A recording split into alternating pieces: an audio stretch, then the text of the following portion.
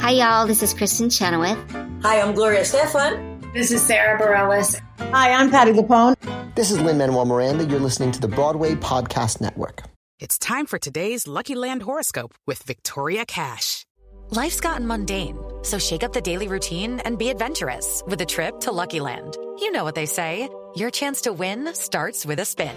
So go to LuckyLandSlots.com to play over 100 social casino-style games for free for your chance to redeem some serious prizes. Get lucky today at LuckyLandSlots.com. Available to players in the U.S., excluding Washington and Michigan. No purchase necessary. VGW Group. Void where prohibited by law. 18 plus. Terms and conditions apply. Lucky Land Casino, asking people, what's the weirdest place you've gotten lucky? Lucky? In line at the deli, I guess? Aha, in my dentist's office. More than once, actually. Do I have to say? Yes, you do. In the car before my kids' PTA meeting. Really? Yes. Excuse me, what's the weirdest place you've gotten lucky? I never win and tell. Well, there you have it. You can get lucky anywhere, playing at LuckyLandSlots.com. Play for free right now. Are you feeling lucky? No purchase necessary. Void where prohibited by law. 18 plus. Terms and conditions apply. See website for details. We interrupt our program to bring you this important message. Hey, podcast fans, it's your pal Jimmy here. Now, if you are listening to this message, then you have found side 2 of our Mammoth Ghost Quartet podcast. If you have not yet listened to side 1, then you will be most confused. So I suggest navigating your way through the multiverse to that one. If you are meant to be here, then welcome. We left off on side 2, track 2, family meeting, where we got to know a bit about the family dynamics of the Ushers. And we're now headed into side 2, track 3. Track 3, 4 Friends. Oh, Evan Williams, you dirty-faced, scruffy-kneed boy. When I was poor and lonely, I put you in a jelly jar, put you in the pocket of my old trench coat, and sneak you into the bar. Now I got plenty of money, but that doesn't mean I don't love you. When the end times fall and the zombies crawl, I'm gonna drink you out of my shoe. I like to lose my mind, get blurry, sloppy, boozy, and blind.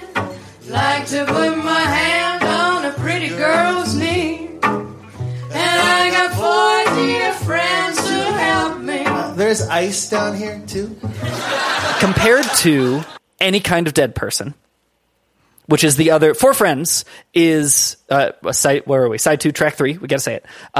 Is the next Take Your Mask Off checkmark in this show. Yep. Right? Any Kind of Dead Person, if you asked me yesterday, I would say was more thematically related to the through line of the show than 4 Friends. Yes. I don't know if I would stick to that right now. Yes. 4 Friends, we make jokes about 4 different kinds of whiskey, basically. Everyone very much steps out of any character they've been playing. Yes. I don't think there's a lot of calls into anything they're talking about. And like in Any Kind of Dead Person, where they pass around a bunch of percussion instruments, now they pass around a bunch of shots of whiskey, basically. They absolutely did. But great. I don't know what this alcohol bent new take being kind of new to you. How does 4 Friends land with you now? Oh, like the positive side, do you mean? Yes. Because I think it's all negative. You think it's all negative? Because yeah. Really? Okay. Hang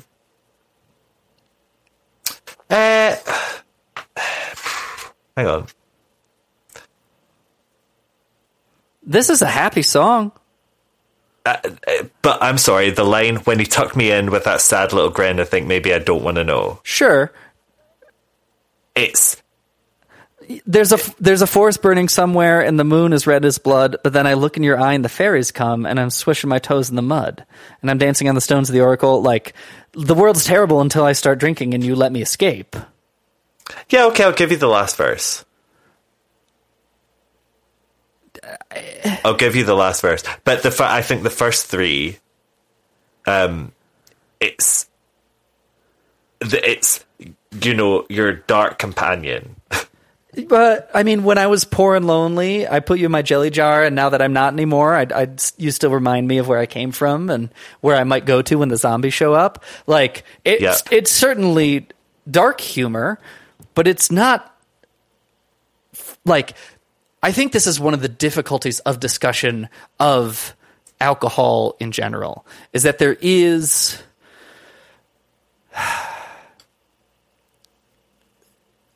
this implicit connotation of lack of character with any kind of drugs, right?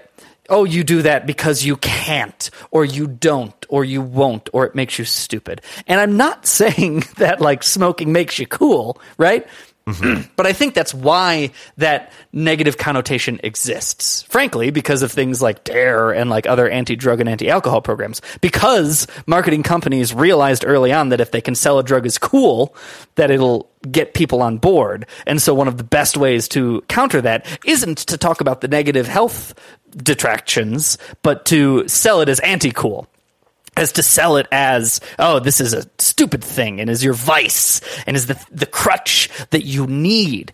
And it's just a drink. It's just a chemical that affects your brain in different ways. Some of them unhealthy. Some of them bad for you in society. And some of them not. But because we have this negative connotation, it is where we approach this. And I sound like an alcohol apologist here, and I don't want to. No, not at all. But no, I do know what you mean. But I think, to me, alcohol is very much, it's an indulgence. You make the choice to indulge, or you make the choice to have. It's like you can play with something too much. Sure, for sure, right? It can become your dark friend. That's what I mean. It can become this dark thing that sits beside you. I think it can become your dark friend, but it doesn't immediately have to become your dark friend.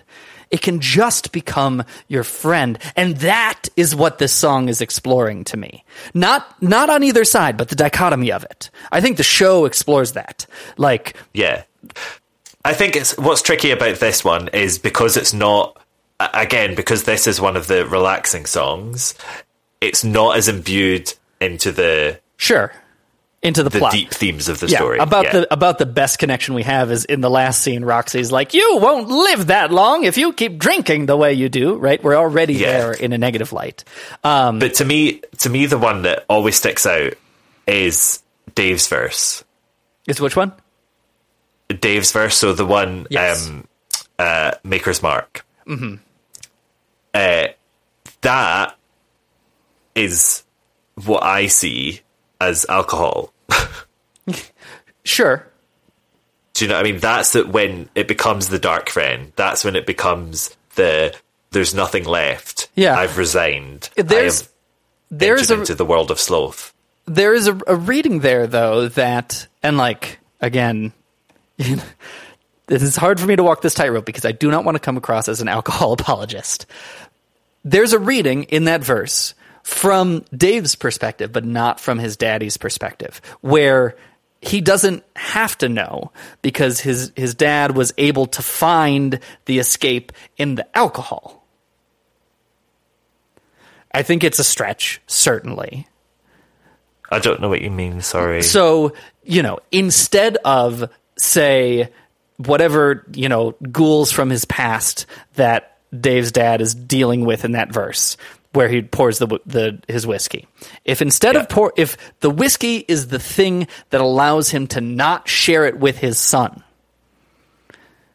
and keep it inside and have a sad little grin about it, instead of passing it along, it becomes a quote unquote good thing. In that context, I think this is a stretch. I don't think any audience member I don't think that is a stretch. Do you know what I think it is? Yeah. It's a fucking good segue. No, wait, I want to say one more thing. Do you? Have you ever watched Elaine Stritch's one-woman show? No.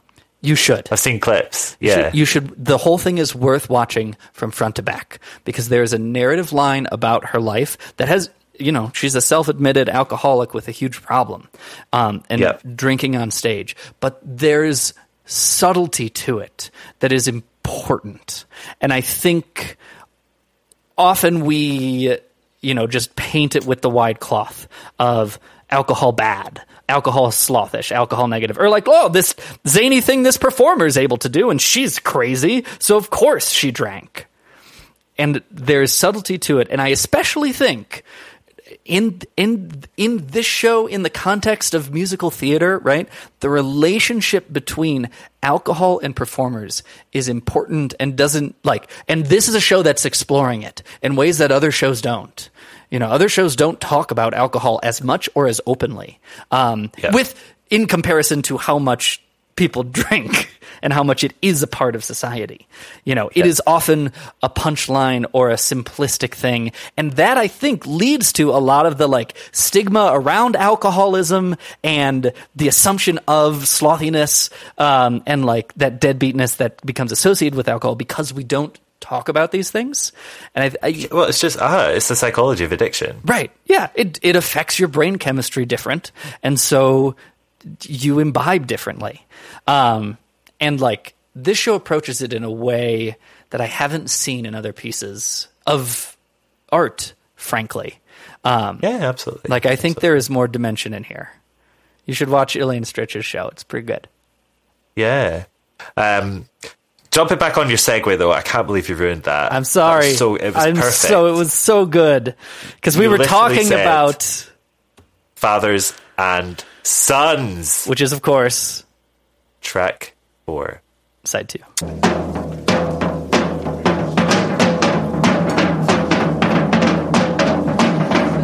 Let me drink tonight, don't bother me.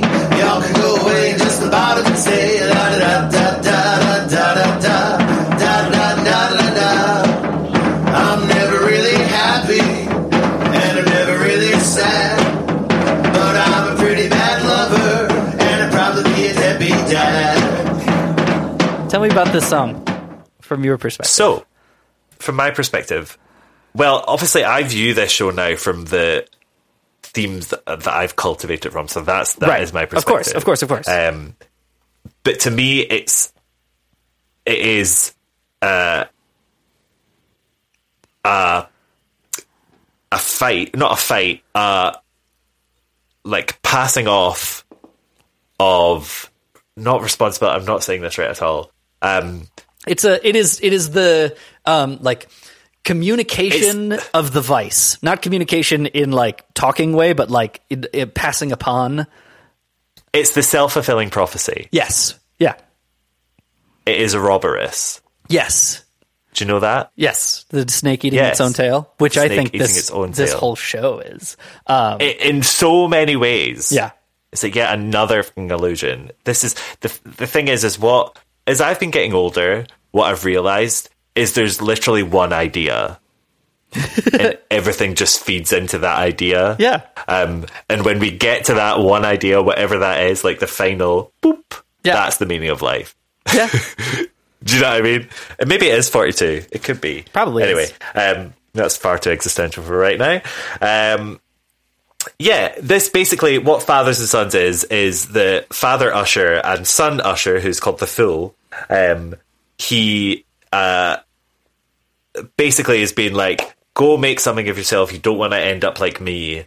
He's I don't want to end up like you because I'll probably be the same thing. Right. Don't be like me. I'm a drunk. And he's like, you're right. I'll go and start my heroin business instead. Exactly. And I will have this kind of negative life. Yes. And also, if anyone pushes me, I'm going to push them back. And here's where we have maybe one of the more overt crossovers between stories, but where we learn that the Fool Usher is the pusher from the subway plot line from blatantly centuries apart. Exactly. They're the same. They are happening at the same time. They are entangled. And we don't see this as often with the male characters in this show. Identifying you absolutely don't. as similar samesies. Yeah. And I think it's an important one to look at. Yeah. Is if you think about it as there's a reason why they all play the same parts. Mm-hmm. Right? Yeah. And there's a reason why they play the particular parts they play. And I think it's quite interesting to look at Brent in comparison to the Fool, the Pusher, the Bear. Mm-hmm. In the same way as well, looking at the Astronomer to Daddy Usher. Daddy Usher, yeah. It's... there's allusions there. Yeah. Not as blatant as... Right. But there's a reason. But they're on the same journey. Right. They're all happening at the same time. But they have connections drawn between them. Exactly.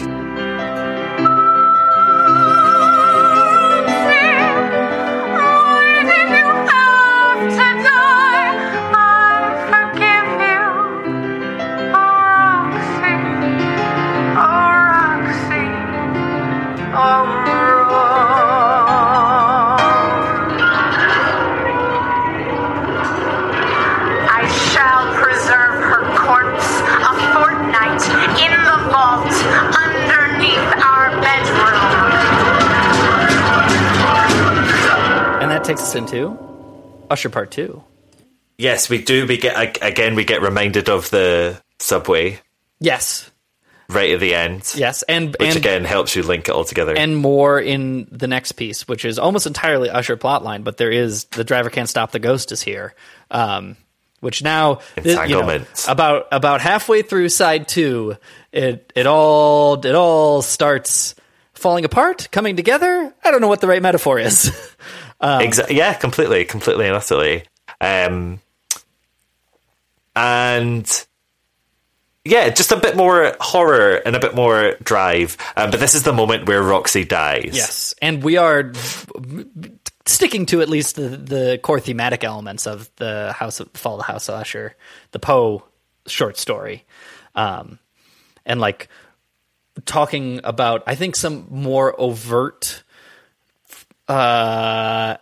concepts of death and the deceased and what happens to the deceased. Like, this is really maybe one of the first times we see someone die in the show. Yeah. We talk about and around death a lot in Soldier and Rose and a couple other places, but this is the first time like my character starts the song alive and ends dead. Yes. One of the things that sticks to me, and I'm intrigued to see what you think, is when Lady Usher is saying, "Oh, Roxy, why did you have to die? I forgive you." Talk about that for a bit. It's interesting. I mean, the part that sticks out to me about that is what happens right after, where Gelsey sings "Oh Roxy," and then "Oh Rose."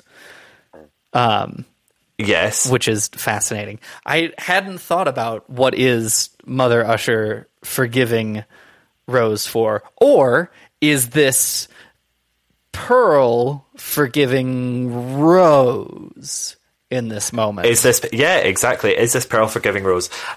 This idea of forgiveness, I want to just nail a dart through that because it's going to come into play a bit more. And I think thinking of it in the context of the finale might start to shed some light as to what she means. Especially if this is the part where it all starts falling apart. Or like the lines start blurring. Seeing Pearl be able to forgive Rose in this existential moment starts to become important because ostensibly Pearl is forgiving Rose for killing her later, but that's in the past, right? At the end of the subway bit. Or not saving her at the very least, which ostensibly is killing her because that was Rose's goal from the beginning. And seeing this forgiveness because their lives are so intertwined perhaps resulted because Roxy as Rose needs to go through this horrible trauma of being stuck in what is a spooky, terrible place clearly, while being very much aware of the potential opposite of, soul heaven. Yeah. And like watching her go through that hardship in this cycle helps explain maybe why Rose is the way she is, but it's all out of order, so it's hard to tell, what justified what. Yeah. But that's the point. So, yeah, we'll come back to that. We will. Idea, remember. Track 6. Side 2, the telescope. That's good, that's real good. Now just one more time. Look into my telescope, tell me what you see.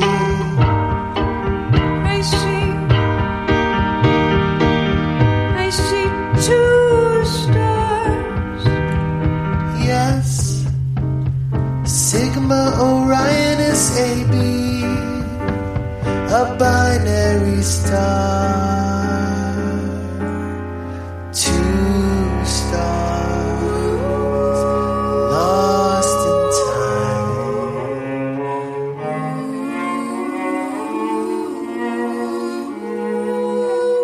He's back. Our antagonist. The evil antagonist. The villain of the whole piece has returned. And commits villainy. Antagonist doesn't have to mean villain. In the same way that protagonist doesn't have to mean protagonist good guy. Doesn't need to mean good guy. Right? Exactly. Yes. Antagonist causes the problem with the protagonist. Yes. No, completely. Which I think the astronomer, maybe cause isn't even the right thing. Well, from a simplistic audience-centered viewing. Yes. Fault is the wrong word, but it's the astronomer's fault. Yes. It's not, in comparison, it doesn't feel like it's Pearl's fault. The astronomer in this track, we didn't even say, the thing we're talking about is in the Two Sisters timeline. Both Pearl and Rose, or their counterparts, are in love with the astronomer. But the astronomer chooses Pearl. And it is important that the astronomer chooses Pearl. Pearl doesn't choose the astronomer. Like that, the choice, the fact that he is kind of ostensibly given the choice between the two of them. At least narratively. And then picks Pearl is, I think, the thing that at this point pushes him into that antagonist bucket, if loosely. Yes. I think Telescope has some of the best writing. Yeah. I really frickin' love it. So basically the kind of idea is that Dave, it feels a bit like he's grooming them. Do you know what I mean? There's something there. It's very very sinister. creepy. Yeah, for sure. Yeah, what he's doing feels like... It's not... What he's actually doing isn't that weird. No. It just feels sinister. Feels weird. Yeah. So basically he's getting them to look through his telescope and tell them what they see. Yeah. And the way that he describes it is very scientific. Mm-hmm. And the way that they describe it is poetic, frankly. It's poetic and beautiful. And he's into that. He's like, that's a lovely way of thinking. Fantastic. And in the plot, which isn't written in this song, but is alluded to much earlier, the astronomer then writes down what Rose has said about these descriptions of the stars. He steals this work and publishes it in a prestigious journal. Yes. That's in the text. Because he's lazy. Because he's lazy, and they don't include it here, which I put in my antagonist arguing thesis. But he's just lazy. It's just a choice. Sure, but it's mean. Is it mean? Yeah, it's mean to steal other people's work. I feel like that's an agreed upon human tenet. Yeah, I guess. I don't like to look in black and white, Tommy. But anyway, I just find it quite interesting what they're describing when they look at these stars. There's lots of darkness. Yeah. There's lots of negativity. Again, like this idea. And they don't look through it and see hope. Do you know what I mean? Because I feel like if you look at a star, you can be like, wow, wonderment, excitement, joy. She sees violence and she sees depression. Yeah. And And everything she sees is somewhat a bit of a metaphor for another portion of the story. Yes. You know, like especially the binary star system, 2 women in the forest in the evening in a light rain. The older has no expression on. The younger hangs her head. The younger's in love, was in love, is in love, was in love. Like, yeah, that's Rose. Duh. Yeah. No, completely. The violence, the anger echoes what happens in the subway. The depression echoes what's happening in Usherland. Mm-hmm. Absolutely. And violence and depression, negativity is the thing that runs through the whole Which is so fascinating that, like, earlier we talked at length about, astronomy and star watching being this kind of embracing of, I don't know, the beyond, which I kind of associate with a hopefulness. But maybe that's because I'm a dyed-in-the-wool optimist. But, like, I cannot imagine looking at a star and just feeling depressed as, like, my first reaction. Yeah, or seeing hopelessness. Right. It's specifically about the star. Like, I can imagine looking at space and feeling hopelessness, like the lack of star or the emptiness. But, like, looking at a giant ball of energy, that juxtaposition is fascinating to me. Yeah. It means you've still got your star child. Thank still goodness. There. Thank goodness. It's not gone yet. And again, we hear some more wishing. Mm-hmm. I wish that I could sing like you. I wish that I could feel things. Mm-hmm. Oh, wouldn't that be great? Can't be arsed. Important. Very important. Sure. Character development. And I'm haunted by those memories of who I used to be. So gleeful, so lame, so ready. Last night I dreamed I met myself at a tango. All the dancers were ruthless and deranged.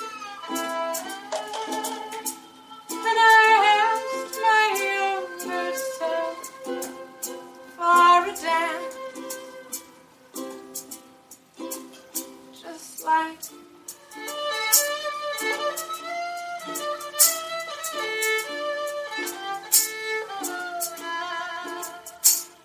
but myself didn't have time for me.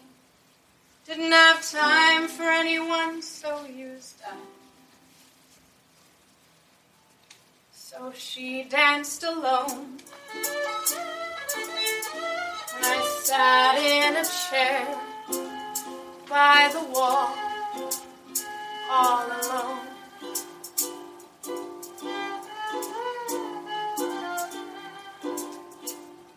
Staring at my phone. Track 7. The Tango Dancer. I love the existence of this song. Yes. It is such...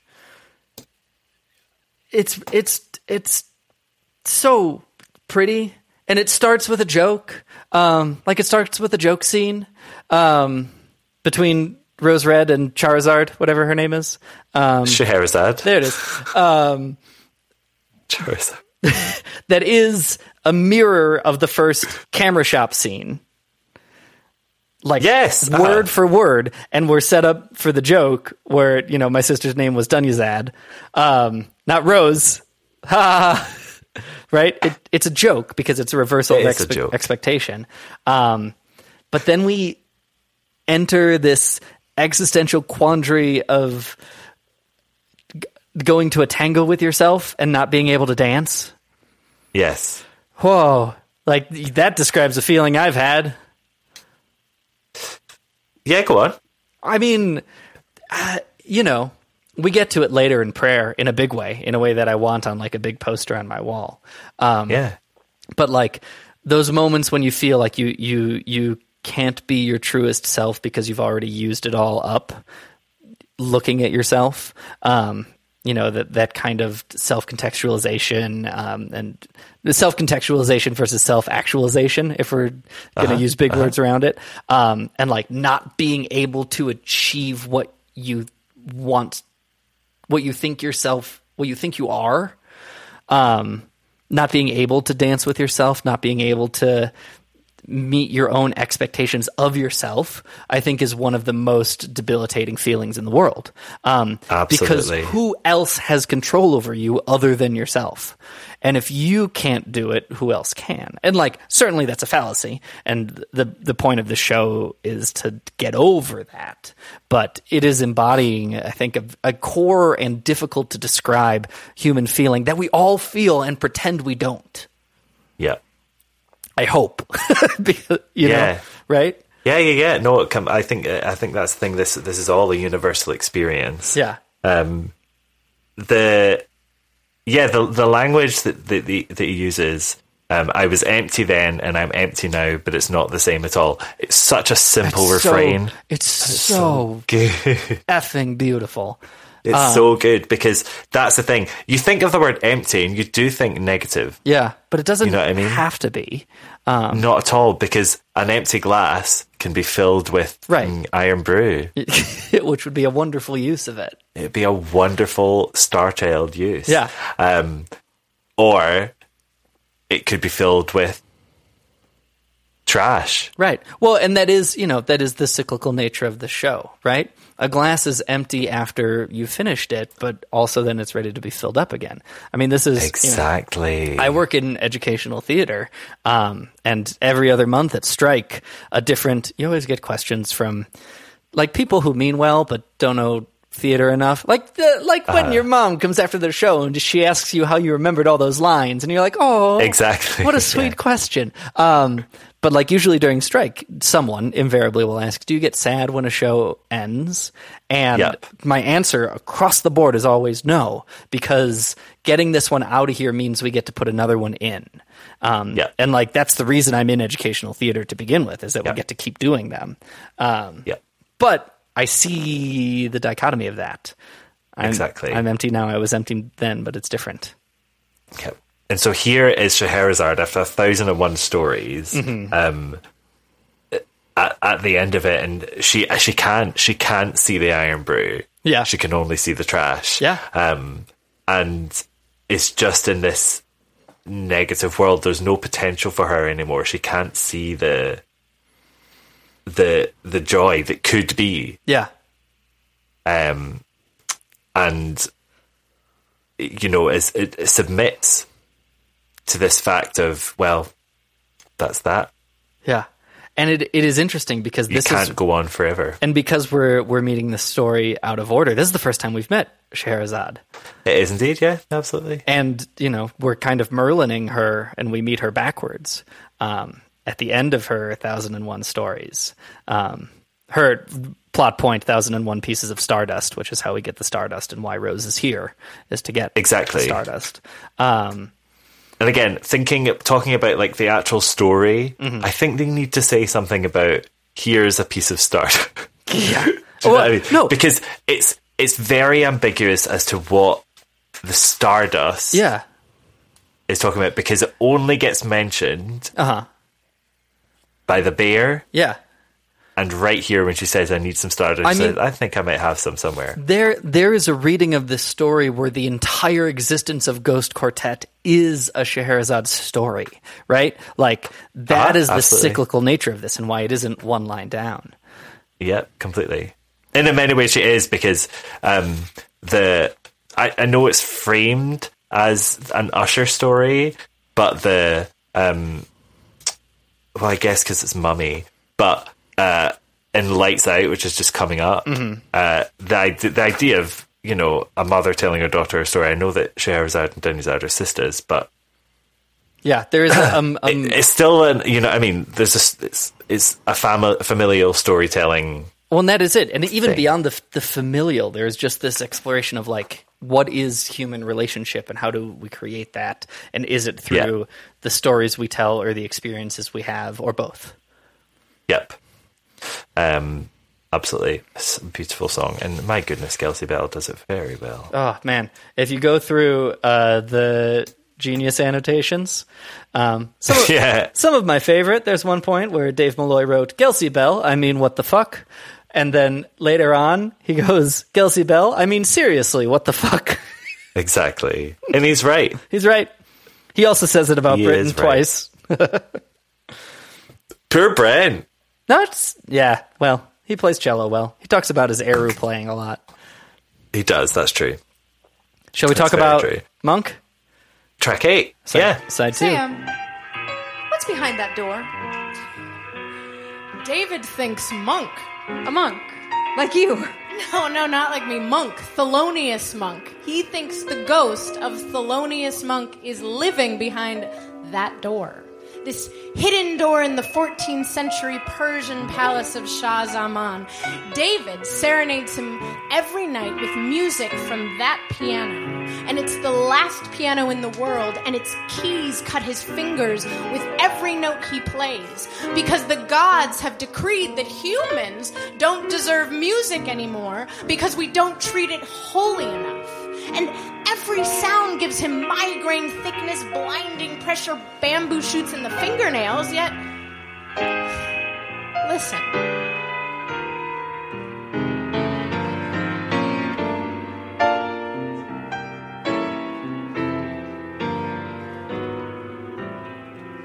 He plays Thelonious Monk's music every night, in the hopes that Monk's ghost will awaken from his slumber, open the door, and forgive him, and grant him a kiss, a smile, and a meaning for all of his pain.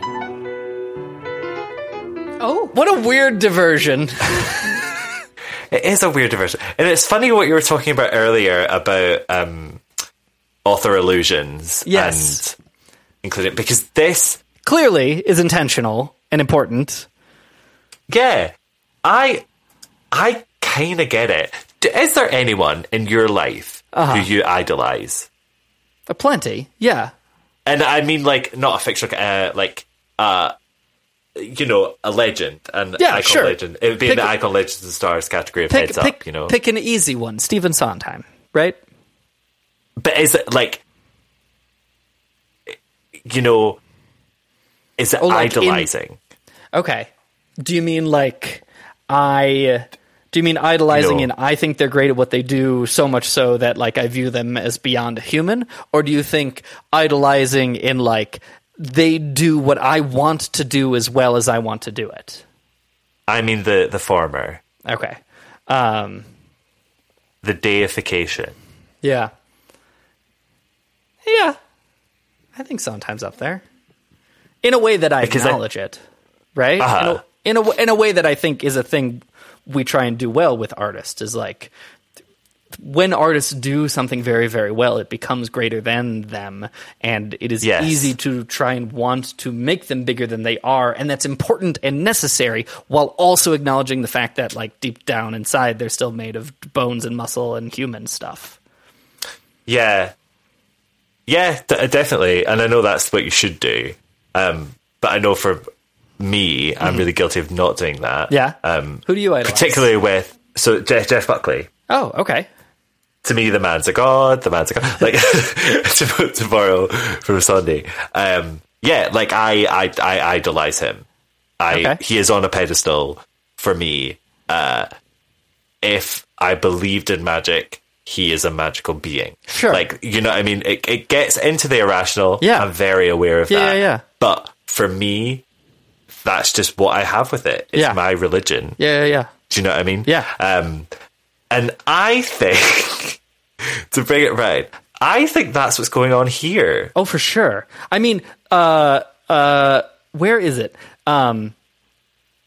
Gelsey and Britton are on stage, ostensibly in character as some permutation of whoever they are, right?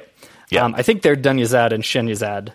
Scheherazade. Yeah. Charizard. I just call it Charizard. I'm into that. I love it. Yeah. And listening to this piano music. And then Britton asks, hey, what's behind that door? And Gelsey says, David thinks Monk. He doesn't say the astronomer. He doesn't say who's the emperor, Al-Shazad. He doesn't say any of David's character names throughout the show. He says David thinks Monk. Yep. And that, I think, absolutely lends credence to the fact that this is just because Dave Malloy idolizes Thelonious Monk. Exactly. It's what is behind that door. What is the thing what is your star child? Like, that's like, I genuinely, like, it is, he's writing this scripture within this show. I really think that, like, and for him, it is. Now, it could just be the music that Thelonious, it might not be Thelonious Monk himself. And I think even with Jeff Buckley, I know, and I will read all about all the negative things that Jeff Buckley did. Yeah. But I separate that. I have centrifuged that to the point. Exactly. Yeah. You know, he was divining something. And I imagine, knowing Dave Malloy a little bit and knowing his work, he's the kind of person who appreciates the fact that art is a divine thing. Yeah. Oh, well. Sorry if I'm putting words in your mouth, Davey Boy. Here. I mean, I don't think he would say it in well, I think he has said it in such wanky terms. I'm sure. I think he says it much more poetically and usually sings it with, you know, melodicas involved. But you know, Thelonious Monk, who deconstructed jazz and took a previously structured art form and threw the rules to the wind to try and rearrange them and figure it out back again into the face of it. Like, that's the show. And so, of course, Thelonious Monk is in here. And, like, they're playing with the monk metaphor bizarrely and interestingly, and only for this bit. Like, Thelonious Monk doesn't really come back. Yeah, kind of, but we're not. His music does. This is certainly the most we talk about him. It is always explicitly. Yeah, it is interesting to me, and this is why I think Dave Malloy, like many artists, are always more clever than they're letting on, even in those moments where they're trying to not look clever. In the live recording, when they're collecting the rhythm instruments, around the time when Dave says, "Oh, that's the worst kind of percussion instrument," he says, "Give it up for Brian." Brent. He says, "Give it up for Brent." Playing some, I think, Thelonious Monk over there. This is at the end of side 1. We haven't even talked about monks yet, much less Thelonious Monk. I know Thelonious Monk is not a monk. These are different things, right? But like this thread has not even entered the show yet. Dave knows this song's coming up. He wrote it. And the fact that he mentions it at the beginning, you know, like, the whole show is the show. The cell phone announcement is the show. The picking up the musical instruments is the show. The curtain call is the show. The fact that he brought up Thelonious Monk that early on, that ain't no accident. Yeah. Absolutely. I'm just reading it now. Like, 100% thinks he's God. He plays Thelonious Monk's music every night in the hope that Monk's ghost will awaken from his slumber, open the door and forgive him, and grant him a smile, a kiss, and a meaning for all of his pain. Yeah. That is religion. Oh, yeah. I mean, that is this discussion of the word we use ghost for. Like, yeah. Sometimes this is where, like, our human words can't do it, but the concept of, like, what we leave behind or what becomes us or what even is us, right? Yeah. Is that our stories? Is that our music? Is that our musical theater? Is that our play? Like, this whole thing is calling that into question implicitly and explicitly.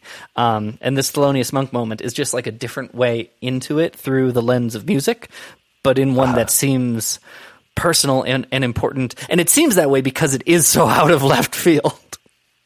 Yeah, totally.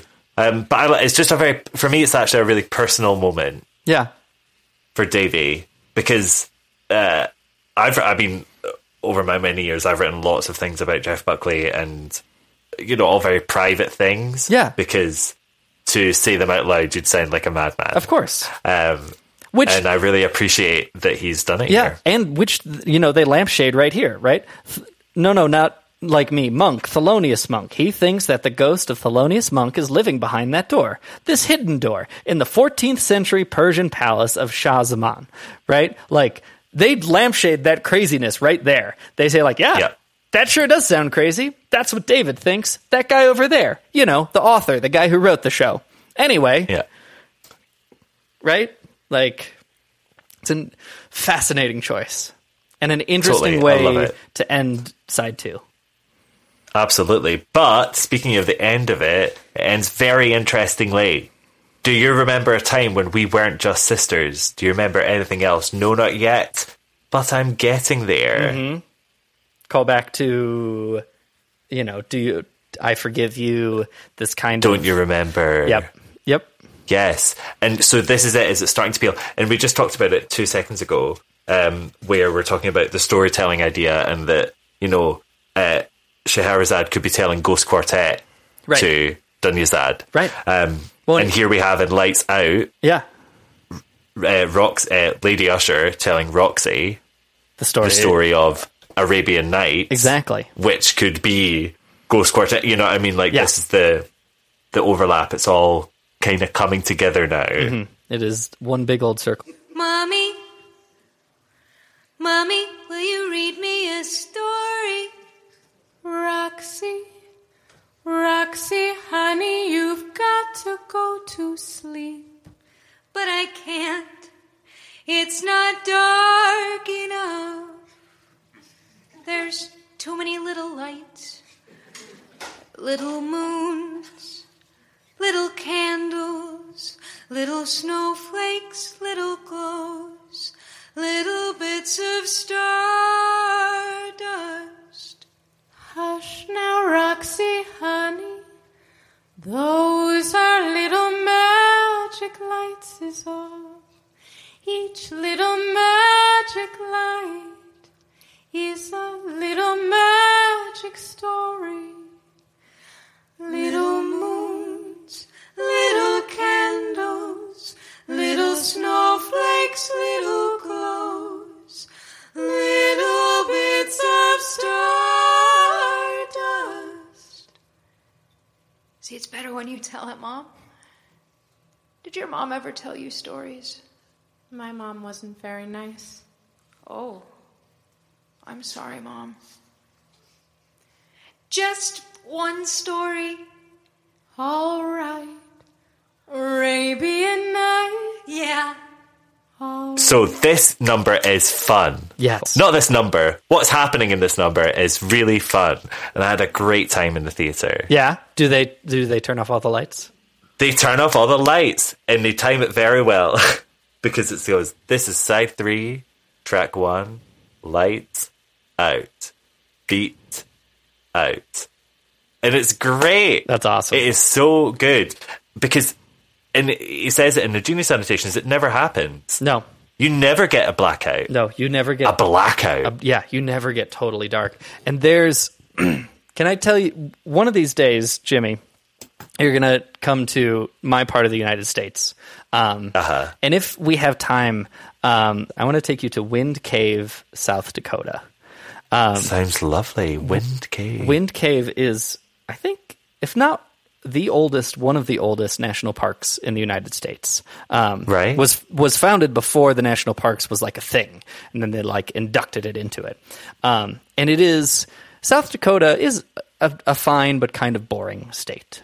Pretty flat, not a lot of stuff going on, lots of prairie and stuff. And you drive up to Wind Cave, and it's like a tiny little forest, and it's not a lot. It's just this kind of normal-ish looking, generic, outdoorsy scene.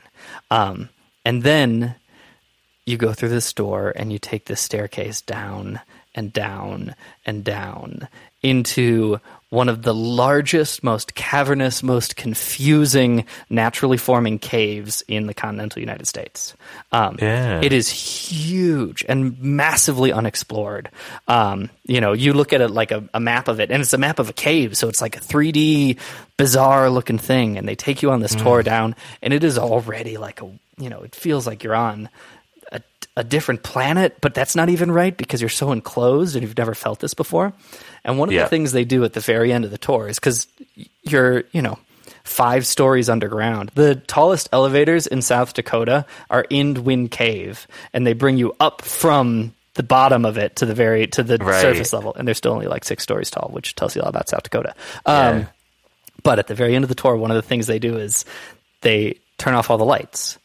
Yeah. And it is an unhumanly experience to be in absolute pitch blackness.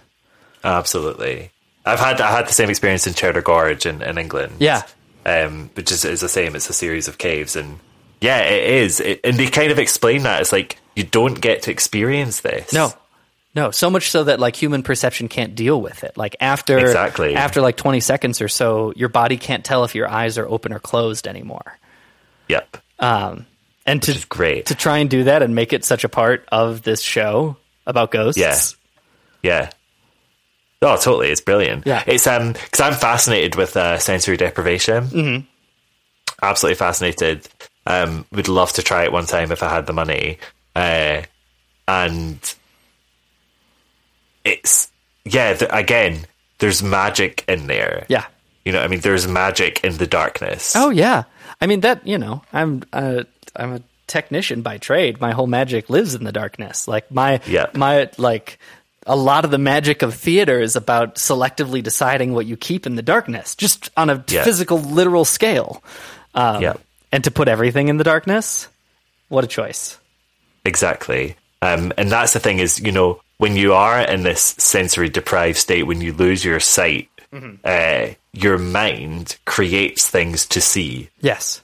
Because your eyes are working. Yeah. And you need to do it. And it helps you comprehend things by making you see things. Yeah. And that's a cool thing about this part of the story. Yeah.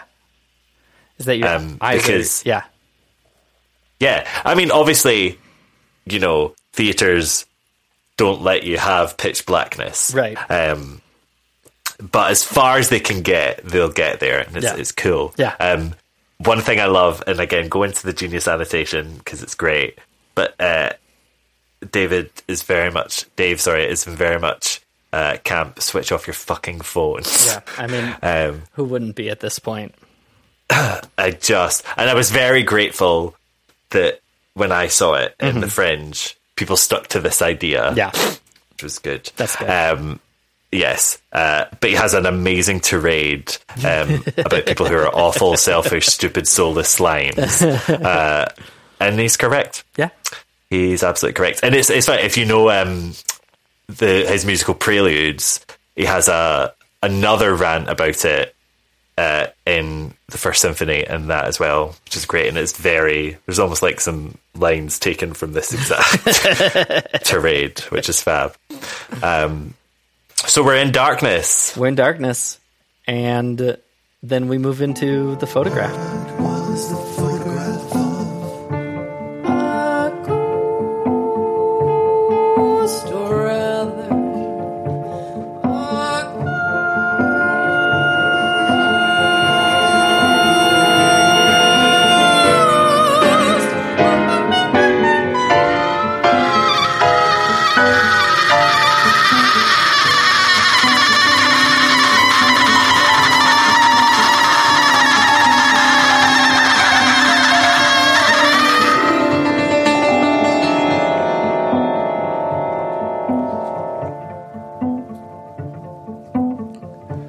Does the ghost haunt her? She sees her eyes when she closes her eyes looking back at her eyes underneath her eyelids. She is always screaming. Has anyone else ever screamed? Her daughter, her sister, her lover, her mother.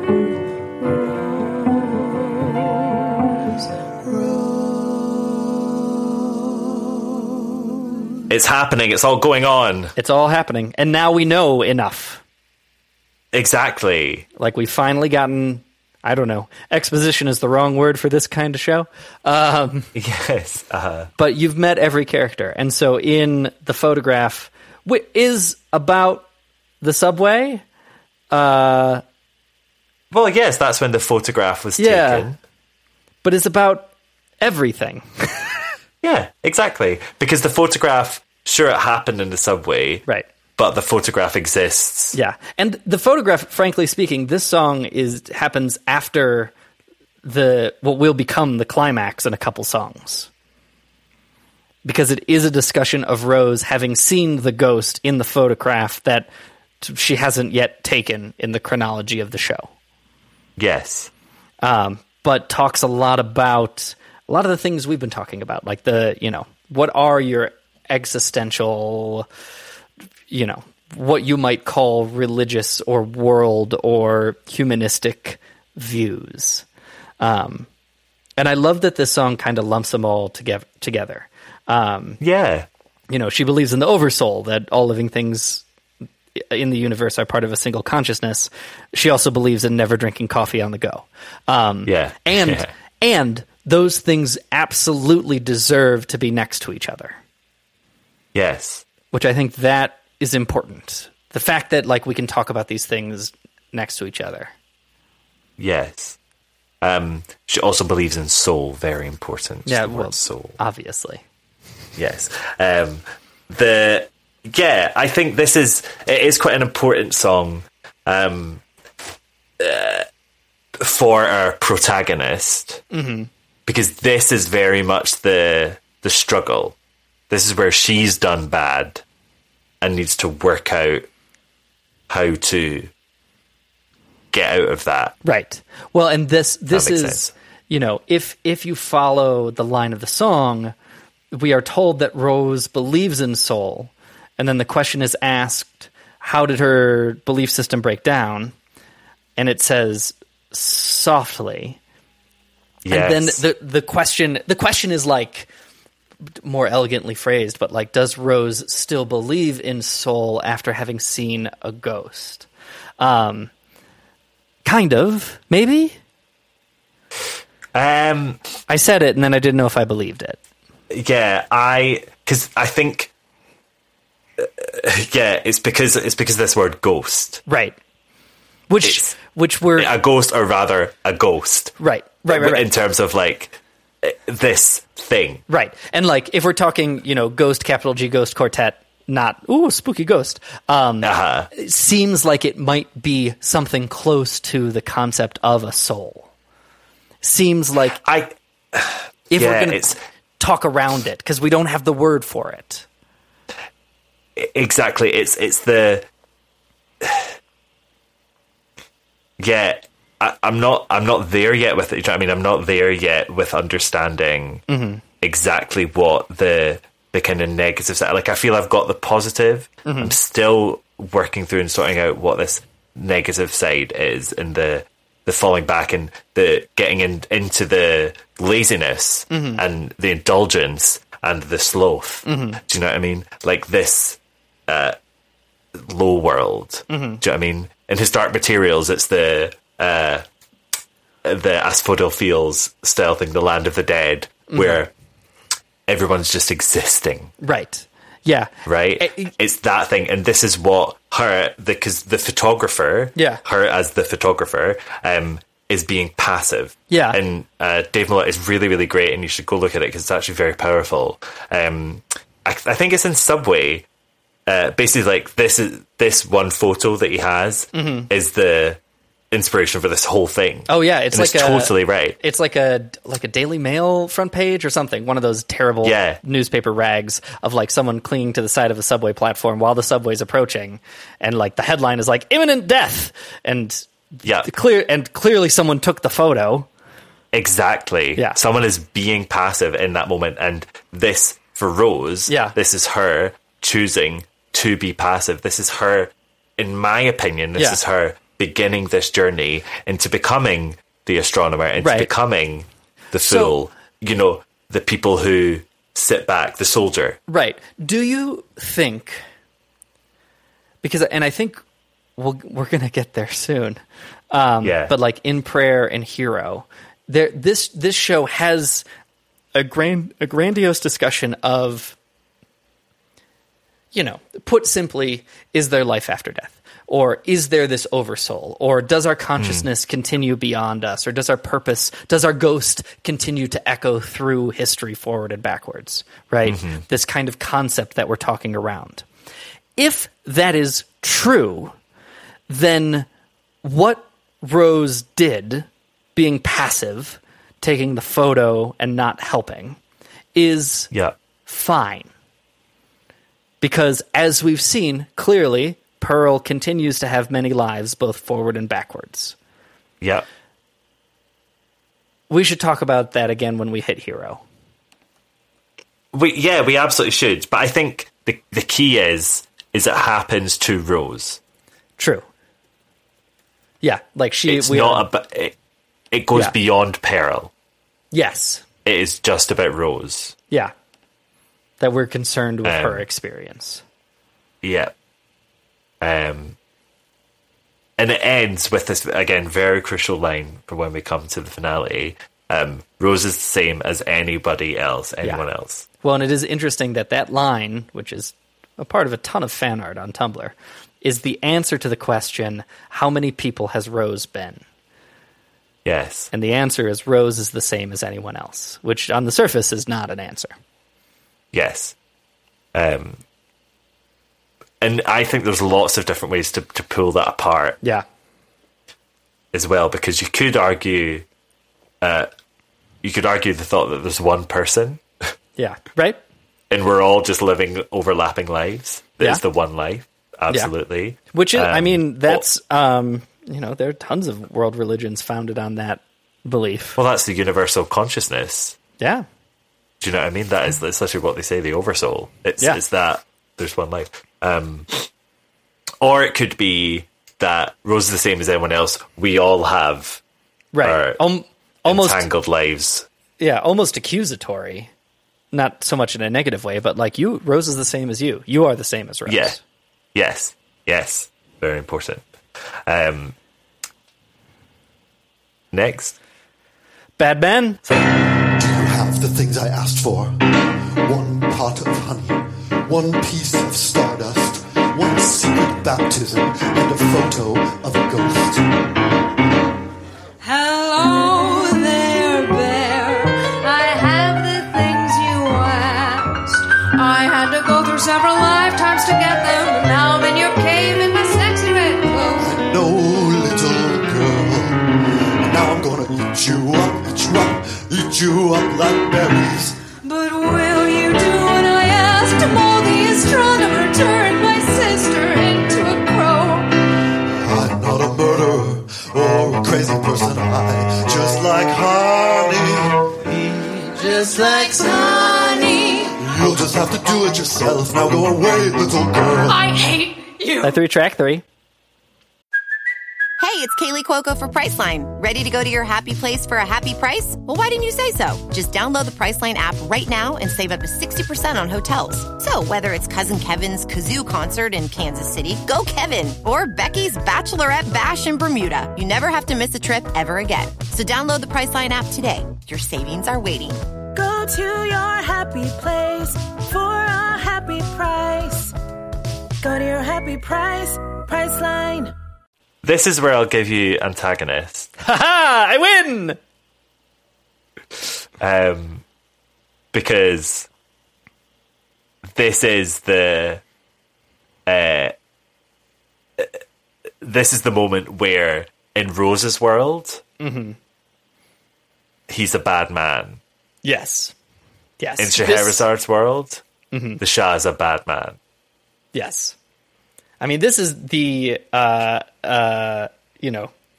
if we were to rearrange the plot linearly, best as possible, this has tinges of inciting incident in it.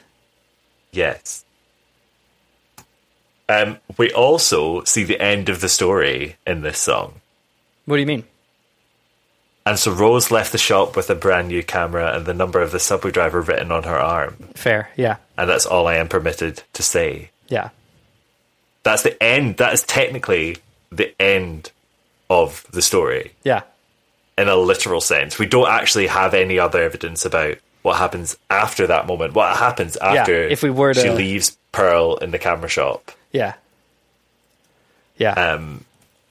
That's the thread that runs off into another story. Yeah.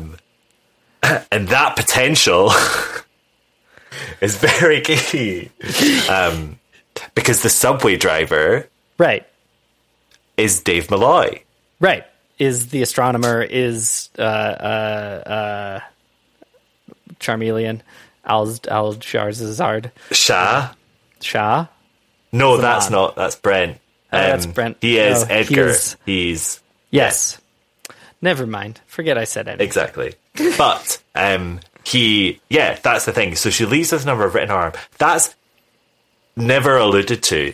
And it's interesting because what the fuck does that mean? We don't know. We don't know. We don't know. That's the whole point. And suspense. we kind of never find out.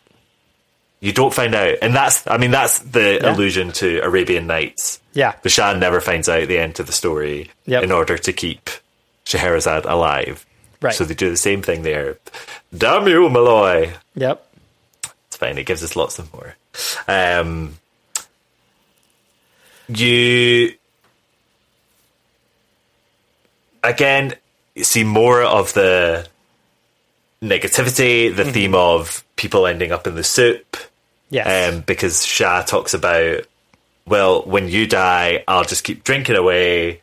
I'll be alone in my chair, making fun of people and laughing at them because they've wasted their lives. Yes. What have I done? I've wasted my life. Yeah. Well, and then we see, Britain have her, Rose have her like, hey, screw you. How dare you, love another and lead me on this long. We see her go back to the bear with all the stuff.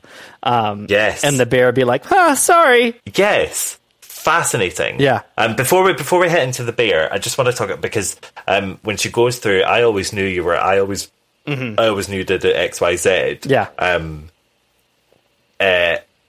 Again, something really personal. Oh yeah. In the Genius annotations, Dave says he actually has a direct quote from one of his exes that is, "I am not some fucking logic puzzle for you to figure out." Yeah. I think that's worth noting because that's really that's deeply cutting. It is. It really, really is. But I get it. Yeah. Well, and also like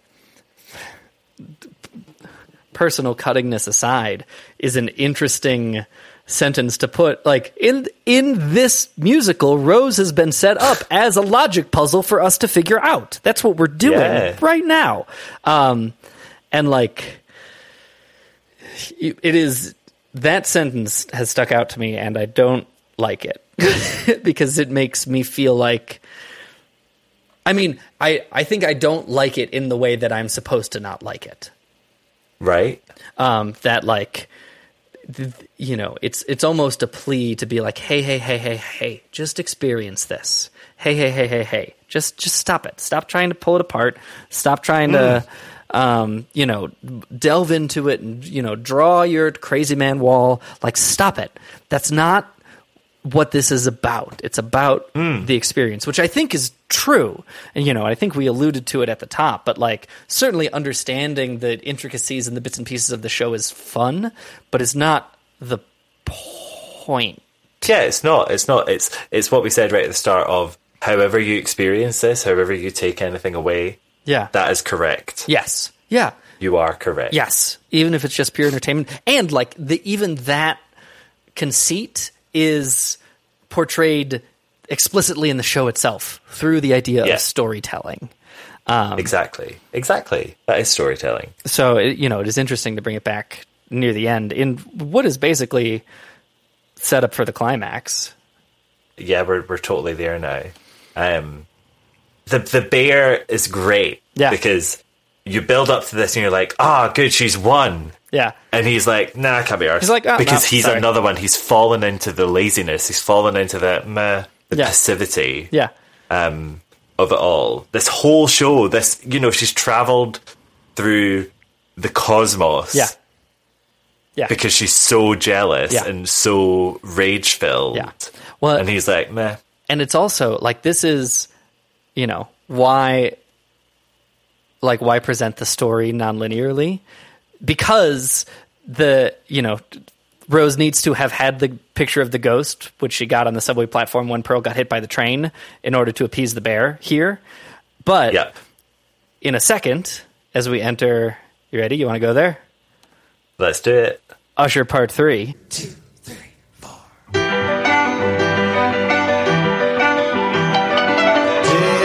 and nights have been a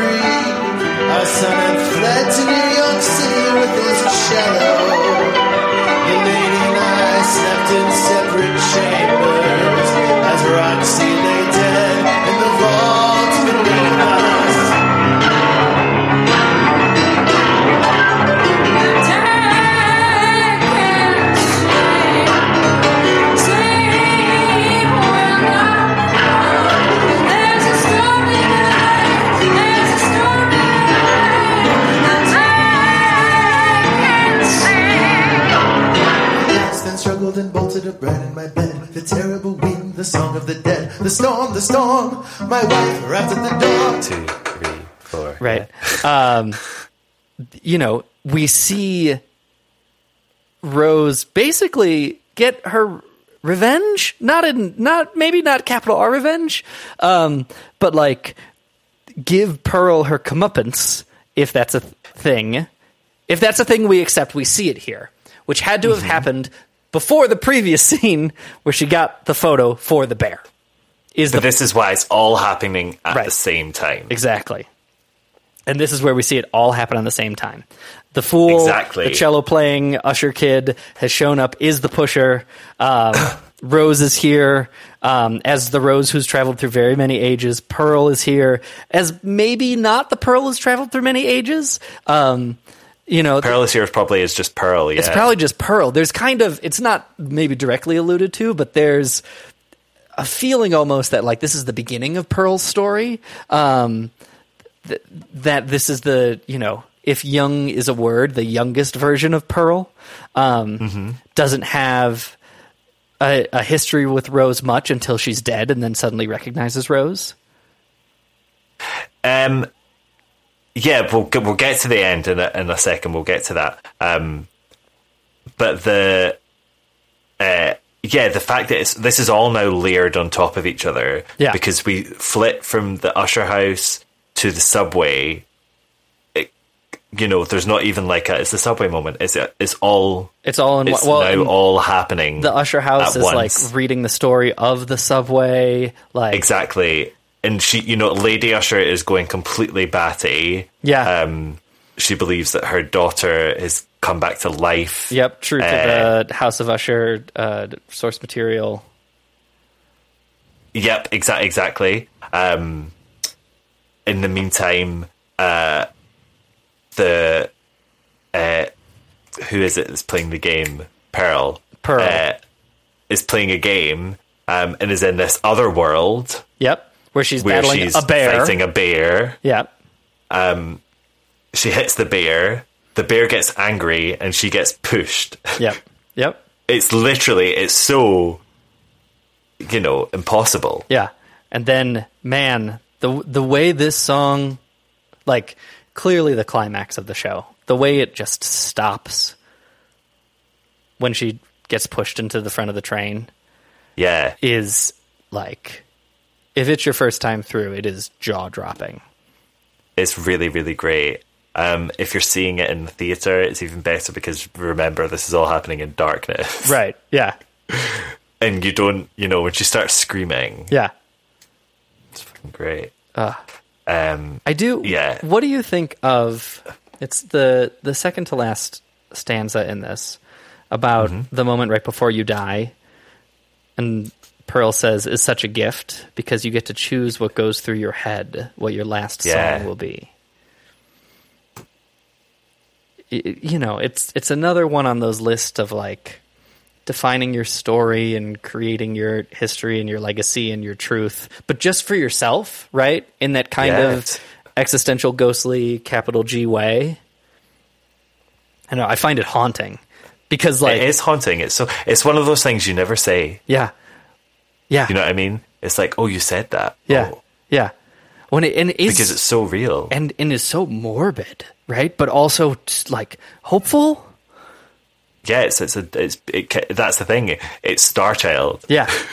It's that. Where are you? Yeah. Are you the soldier? Are you Star Child? Yeah. Are you resigned? Hope. You know what I mean? Right. Where are you? What are you? Who are you? Exactly. Yeah. It's just beautiful. I mean, it's hard to describe in words. In the same way we talk about the ending of Great Comet, like listening to this song out of context is one thing, but like after a whole evening leading you here and leading to some of the stuff we're going to hit on side 4 in the conclusion, is just a whole nother experience to get you to this conclusion of the story. When I was much younger, I never enjoyed reading books. I frankly still don't.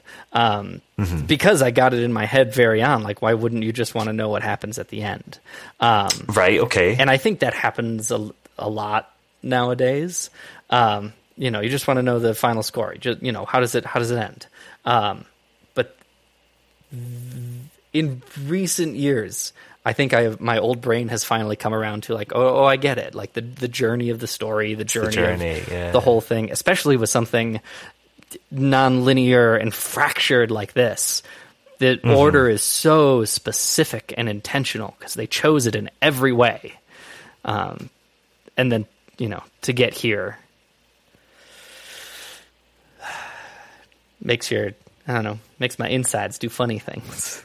Yeah, it's absolutely. It is. It's talking about a lot of difficult, impossible things. Yeah. It's the idea of her smiling for the camera is fascinating because is it instinctual? Yeah. Do you know what I mean? Someone points the camera out in front of your face and the first thing you do is like, even in this moment of death. Right. Do you know what I mean? Or is it because she recognizes Rose and understands all this history and for this brief moment has this realization of like, oh, haha, okay, here's where we are. So this is where I'm going to bring up Lost again. Okay. Have you watched Lost? I had made it through the first 2 seasons. First 2, okay. Like most people. This is for the people who've made it to the end. Culturally aware of some of the progressions of the last 3 seasons. Okay. Well, the last season is this. Mm-hmm. Last season, this is the theme of the last season. The bifurcation of life and death. Absolutely. Yeah. And it is that moment of, I lifted my head and smiled. I thought of someone I love very much. It's your last. I mean, it's very much the sigh. Yeah, yeah. And then the next. Yeah. And I think when we get to our conclusion of this podcast, I think there's certain moments in fiction that I've realized that I'm obsessed with this. Yeah. Like, I'm absolutely obsessed. It's not the afterlife. I'm not obsessed with the afterlife. It's the something else. The like border between life and death, like that line. It's not even life and death. It's not even the A and B. Like I said, I don't like looking at things in black and white. It's existence A and existence B. Okay. And I've just become obsessed with it. And this is what I mean about seeing it everywhere. Yeah. Yeah. And I just think it's so cool that Dave Malloy's written a musical about it. Is this why your favorite musical is If Then? It is. It is indeed. I don't mind If Then. Yeah, okay. I can't wait for that podcast. Can we go into prayer? Can we talk about prayer? Yes, we absolutely can. Welcome to the finale. I will try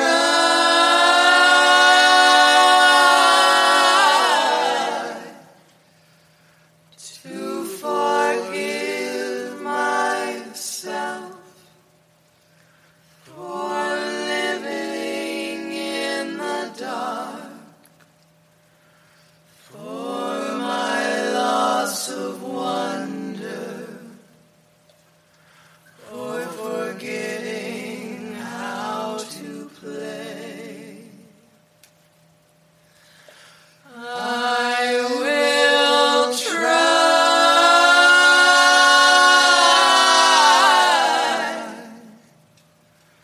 to forgive myself for being absent in public and bored before stars, for not remembering,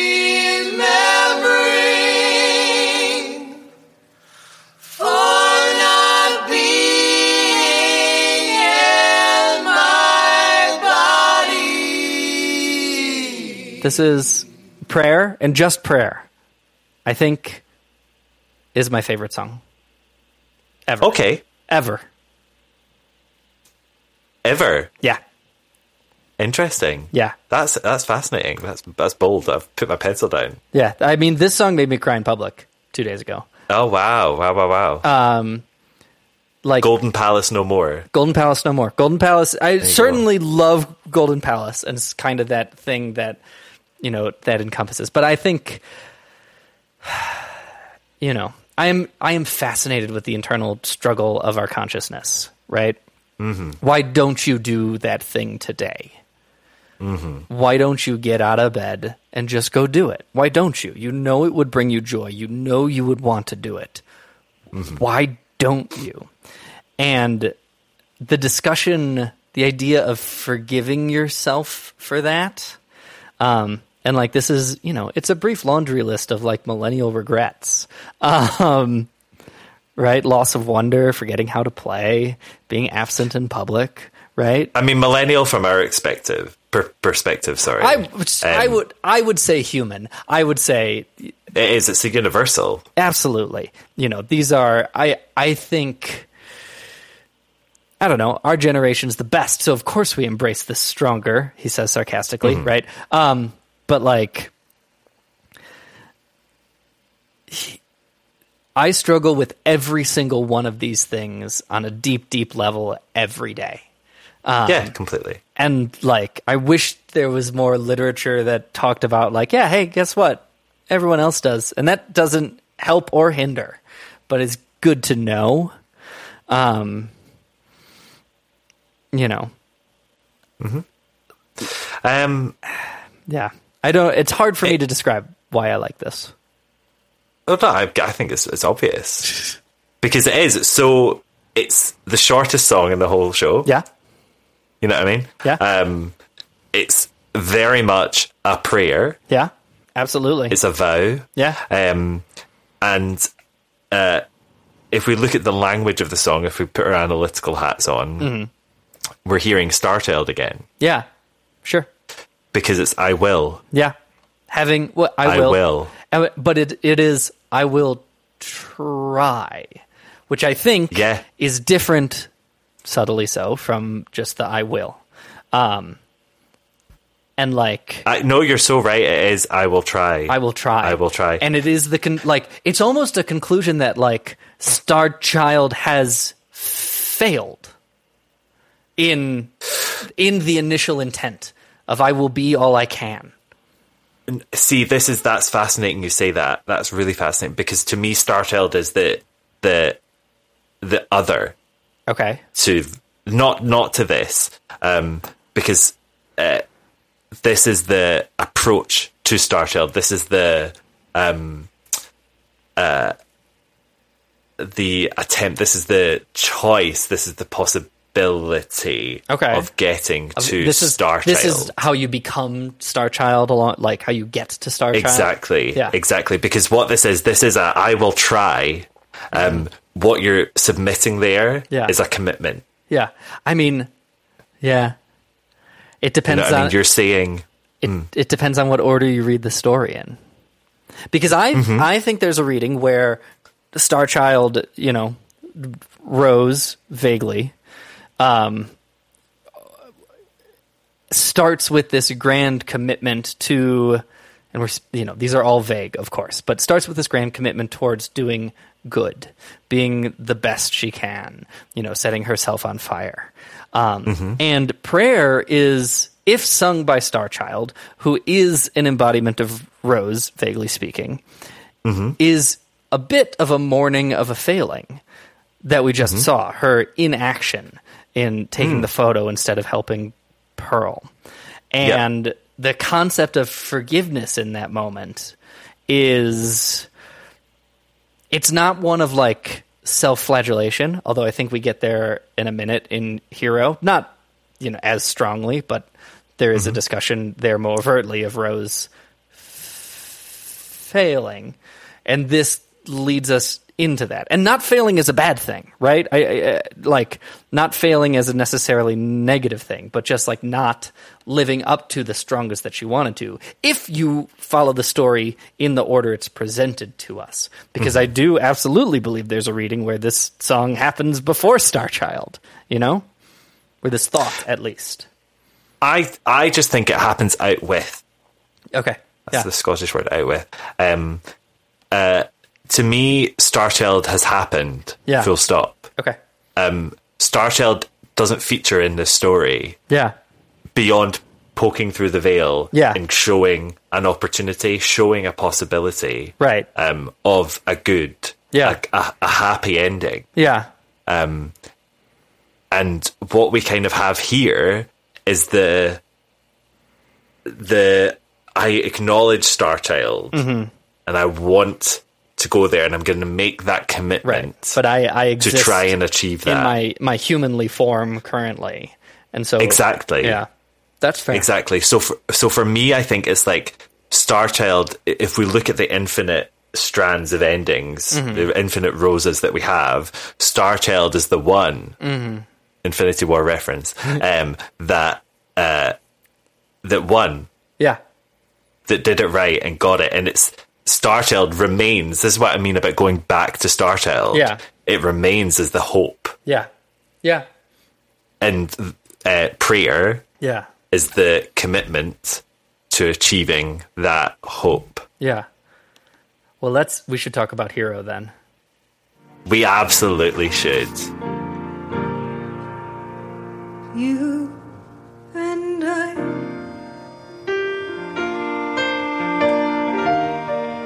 We were always a mess. Drinking our bourbon, screaming in the streets. I saw you coming.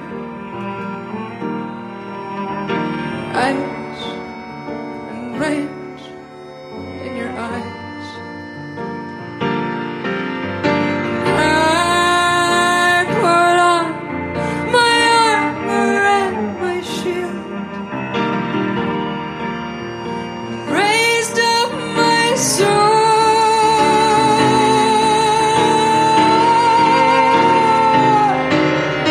I am not a hero.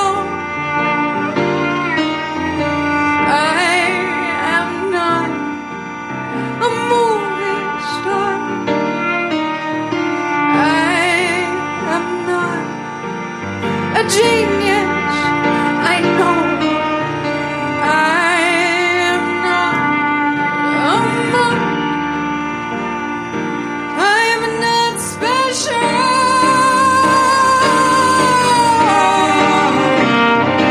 I am the same as you, and you were there too. You drove that train right through my heart, and you were there too. You drove that train right through my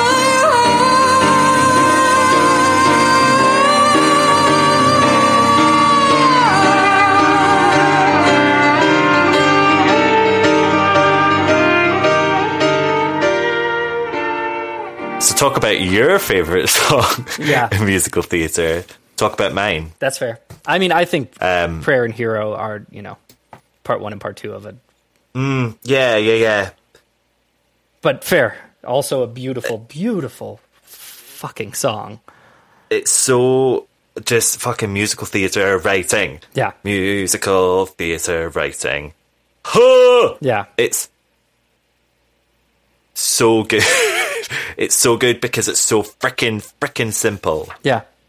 It is the poetry that Dave Malloy writes. Beyond like simple while never being simplistic.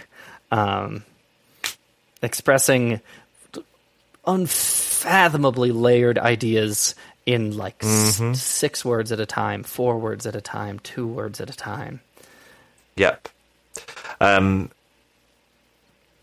Like where I feel with Dust and Ashes, I'm getting close to getting it. Yeah. And as I get older, I think I'll get it more. With this, I'm like, it's just a journey. It's just a journey you'll always be on. Yeah. I don't know. I might be just being far too wanky about it, but I just like that. I'm not a hero. I'm not a movie star. I'm not a genius. I'm not special. I'm the same as you. See those last two fucking words. I'm not special. I'm the same as you. Like, I find that hard to vocalize. Yeah. As someone who, through his whole life, has, you know, God complex and thinks he is a magical being. I think many of us do. Absolutely. And I think, everyone kind of does it at times. And to kind of stand and admit that I'm not special, and then look at it with the counterpoint of Star Child. Yeah. Right? I just don't know where you end up, because for me, right, reading Hero, if you're reading it in the narrative of Ghost Quartet, she falls into the failure camp. Yeah, sure. At the end of this song, I guess it's time to let the dead be dead. That is a resignation statement.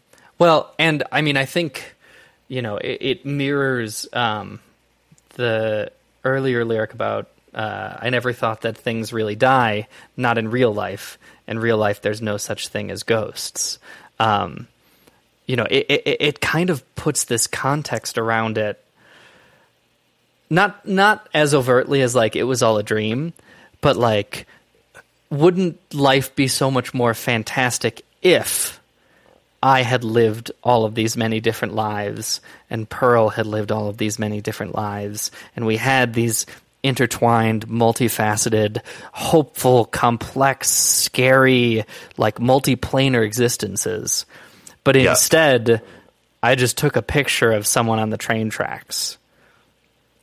You know, there's a context that you could wrap around this song about like Rose being like, yeah, and you know, I just watched this person I never knew get run over by a train, and it absolutely killed me. And you know, like, she could have been this wonderful person who lived across centuries and who was my sister and my mother and my lover and my daughter and all these things.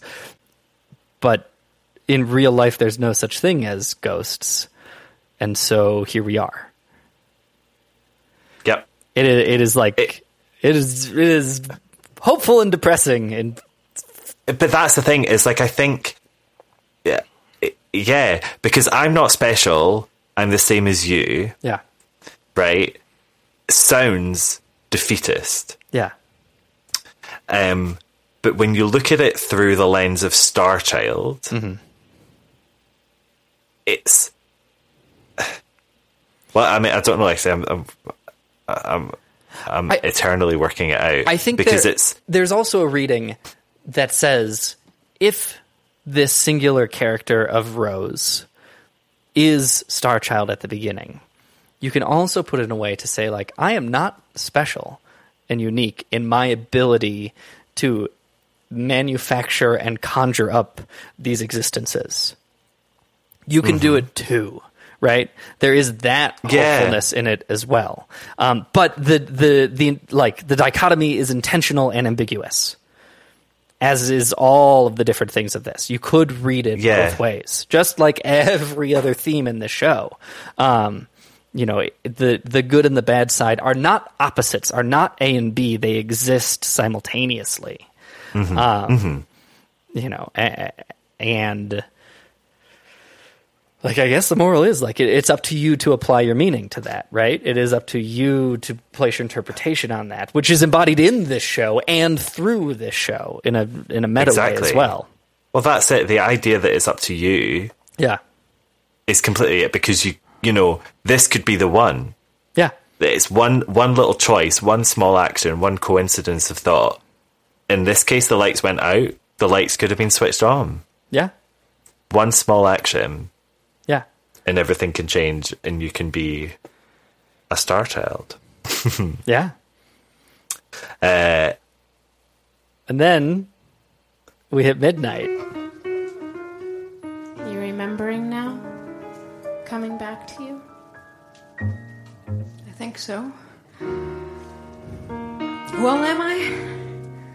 Oh, Rose. You're my sister. And you're my lover. And you're my child. And you're my best friend. And Rose, don't you recognize me? It's me. It's me, your little girl. I'm your little girl. Or maybe there just isn't heaven. I mean, that's actually pretty likely, so. Do you remember when we used to go up to your treehouse? Look at the stars through your telescope? I don't actually think that that's happened yet. Dance with me. And this is we're back in kind of the limbo land. Yeah, but with everyone kind of being some representation of their amalgamation of characters.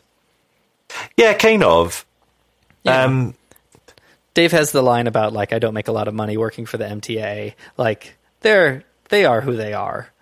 Well, that... As opposed to something like Four Friends, or... I see, yes. You know, as opposed to them being the null. actors on stage. Like, they are some tinging of all their characters, explicitly or not so much, depending upon who you're talking about. Because this is also the moment where, Gelsey asks Britton, Pearl asks Rose, are you remembering now? And Rose says, I think so. And, like, we kind of go through that, and they remember each other, and then they dance. I guess Britton dances with Dave, but there is this, like... It's almost like it feels like we've met in heaven, and these metaphors don't do a good job for this, but finally all is done. The story has concluded itself, and now we take a moment to reflect on the fact that maybe there isn't a heaven. Where are we right now? Who cares? This is the thing that Jimmy's obsessed with, is existence B, right? Because that's kind of where we are. You know, in Lost, this is the church. Yeah. In the OA, you ever watch the OA? No. Another favorite OA? piece of the OA. I don't think I've even heard good of gravy. We'll talk about it off podcast. We could happily talk about it on podcast, but we'll be here a long time. But again, talks about similar themes of the next. Yeah. Do you know what I mean? Yeah. And just see this idea of, like, are you remembering now? Yeah. Is it coming back to you, like, that moment? That's what makes me cry. Weirdly, and I don't get it, but it really does, because it's just that idea of, like, yeah, okay. Yeah. Well, I can just, you know what I mean? I can start to distinguish this. I'm kind of getting it. Yeah. Well, and I think that is, to me, that is frankly one of the things I find so beautiful about your enjoyment and interest in this, other place, this kind of, like, meeting of cognition and thought and idea that lives both inside and outside our human existence. Yeah. Because, like, that's theater, I think it minimizes it to call it just theater, but that is certainly representative and exemplary of this in, stupider pieces than this, right? Is a meeting of a bunch of minds coming together and creating something that is greater than all of their parts, both as an actor on stage and as an audience coming to see something. You talk about your suspension of disbelief and entering this alternate reality where we have established rules that we're going to accept for a brief moment before we retreat to our lives, and both kind of exist at once, and you acknowledge both the reality of the play, but the reality of the actors in the play. Is just another example of this limbo, of this, in-between space. And, like, the beautiful and confusing thing about Ghost Quartet is it has taken the medium that represents that to talk about that. It's like it's like a book about books. It's so interesting. Again, it's so interesting the way you say it, because what Lost calls it is it's a place that you build together. Okay, yeah. I mean, I think you're absolutely right to be fascinated by this, because I do think it is something core to the the human existence. You know, any theater professional will get wanky about this stuff, certainly. But only because I think we legitimately believe it's true that like theater is humanity. And that like theater exists only because humanity exists. And there's something core to the quirky, bizarre nature of ourselves and our soul and those indefinable parts of who we are that fosters some need to do this kind of storytelling, living inside our brains, but with each other thing.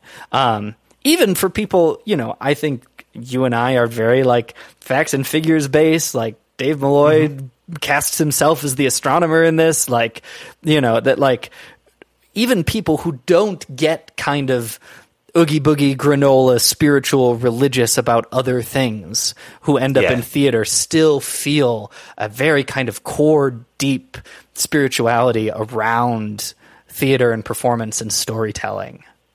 Yeah, absolutely. And it is theater, performance, storytelling, music, art. It's all that. It's the sharing of creation. Yeah. And that's why I say it's divine. Yeah. Because for me, it's pulled out of somewhere. Yeah. That we don't, you know. Yeah. No one knows. Well, and but it comes out. I think we should get into The Wind and the Rain, because I think there's a lot about divine theater and theater created from the collective in The Wind and Rain. There were two sisters who lived by the sea. Oh, the wind and the rain.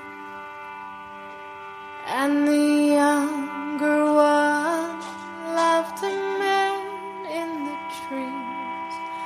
Oh, the dreadful wind and rain.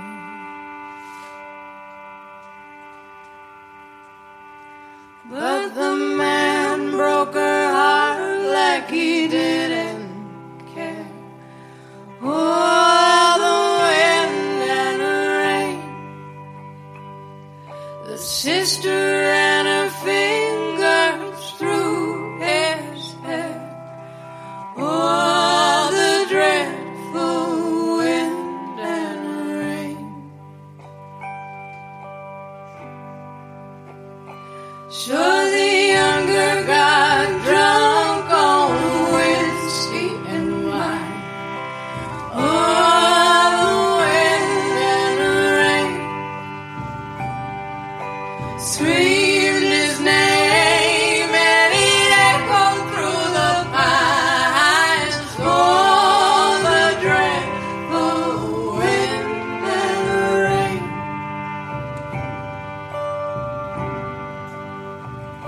So she pushed her sister in the river to drown. Oh, the wind and the rain. Watched her coldly as she floated down. Oh, the dreadful wind and rain.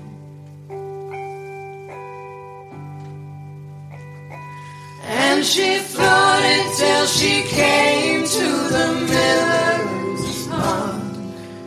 Oh, the wind and rain.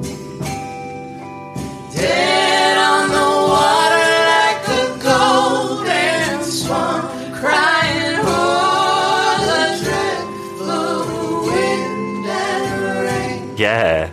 Well, because everyone has covered The Wind and the Rain, it seems. I know.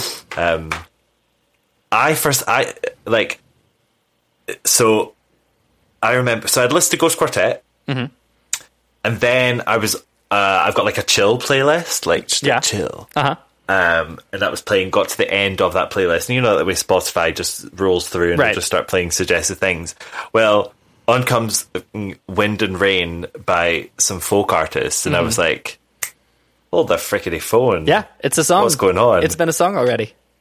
It's a song. Yeah. It is, well, it's a version of a song. Yeah. Or a version of a piece of literature. Yeah.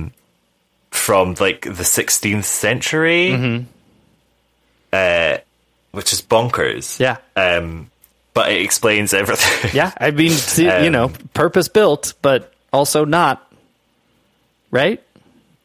Isn't that the fascinating thing about it? Is that it's like has existed before this show, but this show wouldn't be the same without it. No, completely. And it was weird that actually, like, the first kind of thought I had was cynicism. And I was like, oh, so that's it. Yeah. That's what they've got. You know what I mean? This is the show. Oh, okay. And it just, you know what I mean? I kind of, I got to it's like the Man Behind the Curtain, the Wizard of Oz idea of, oh, okay.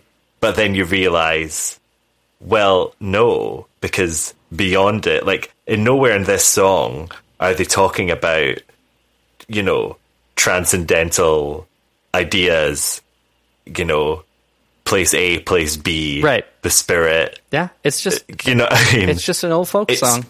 It's just a folk song. Yeah. But so, you know, so is the whole show, right? Like, this is that idea of humanity and oral tradition and existing in music and storytelling and theater and performance art. And exactly. Just constantly and, you know, the cyclical nature of it all directly called out in this, and, like, you know, turned a breastbone into a fiddle. Like, and that's right where we started. It's right where we started. Absolutely. To look at it from a story perspective, I think there's something there. I mean, again, this might just be me, you know, reading a bit too much, but who cares? One of the last lines of Midnight is that Gelsey says that they had kids, sisters. And that's obviously the kind of idea of, like, it's happening again. Right. It just keeps... This has all happened before. It just keeps going on. And then we get this song. Yeah. And this is a different story. Yeah. Do you know what I mean? Because there's a Miller. Right. We've never had the Miller before. Yeah. And this could be the story of the daughter of them. Yeah. But also, based on the conceit of the story, could just be Rose and Pearl again. Exactly. Well, that's what I mean. Like, it could, you know, it's just another stage. Yeah. In this thing, it's another choice. Yeah. To get to. Yeah. Star Child. Yeah. I mean, you know, it is a hopeful Sisyphean tale about, like, we just keep going at it over and over and over and over again. Exactly. Oh, the wind and rain. Like, yeah. You talk about it in Hades Town. Yeah. You know, it's an old song. It's an old tale. It's a tragedy, and we have to sing it again and again. Yeah. Because we might hope that it turns out different this time. That's all we've got. Yeah. I mean, like, you know, I feel like the director in Noise Is Off when he goes, "That's theater. That's art." But it's true. Absolutely. It's so true. I'm going to tell the same story again. Yep. My favorite part, and this is so spoilery, but I think it is one of the best parts of this show. And you can hear it in the live recording. And I was curious about it, which is why I delved in and went past the spoiler raccoon on the Genius lyrics. Yeah. But at the end of Wind and Rain, all four of them hand their instruments to audience members and progressively get them to play the song and then leave the stage, which is already a beautiful moment and such the antithesis of so many other pieces of musical theater that end on buttons and all sorts of crazy things. But my favorite part about it is the agreement that they all have with each other, that they will not come back out until the music stops. And so that if the audience just keeps on playing, as Dave, like, very emotionally mentions in a couple of the Genius annotations, they'll just wait and listen and enjoy. And, like, that is a beautiful embodiment of, you know, something I can't even begin to describe. The spirit of something that, like, I absolutely can feel and want to embrace, but would dare not even start to try and put words around. I think it's very much at the core of Dave Malloy's art making. Yeah. Like, anything he makes, and I think that's why we love it so much. I think that's why we know the people who listen to this and love it alongside us love it so much, is because it's for everyone. Yeah. Do you know what I mean? His art is very much art created for the right reasons. Yeah. It's anyone can be a part of it, and anyone can take whatever the hell they want from it. Yeah. But you are very much included. Yeah. It felt that way with Comet because we were sitting in the round and actors were interacting with us and they were bringing us in. They were giving us drinks. You know, it was a shared experience. Yeah. The exact same thing here in Ghost Quartet. A truly shared experience.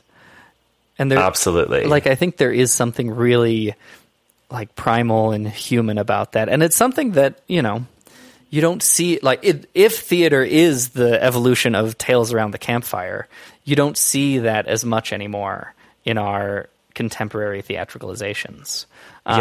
You know, you sit over there, we'll stand over here, and that's about it. Or it'll be an imposition where a bunch of cats are walking over you, or a bunch of Cirque du Soleil performers are performing in your face, or whatever. But, like, to feel welcome and invited into the space as, you know, a non-actor, as a non-performer, but still a full participant, that's something real special. It's extremely special. And a great privilege to be a part of, you know, like when I saw it, you know, you're just brought together as an audience. That never happens. You stand up together in applause at the end, but you're not together. Yeah. In a lot of contemporary musical theatre, I think you're there. I mean, first of all, a lot of time people stand up for just the sake of standing up. Yeah. But it's not an ovation anymore. It's not a collective, oh good gosh, we all love this and we're all signing our feet. It actually almost feels competitive. Yeah. In a lot of contemporary things. Whereas for this, you're just sitting and making music together. Yeah. And you're laughing and you're just enjoying, you know what I mean? You're just, everyone's like, even if you've not got an instrument, you're a part of it. You can clap, you can sing, you can do whatever the hell you want. You can just enjoy this lovely shared experience at the end of it. And it is just, for a show that is about a shared experience, for a show that is about we're all living the same line, it's the perfect way to end it.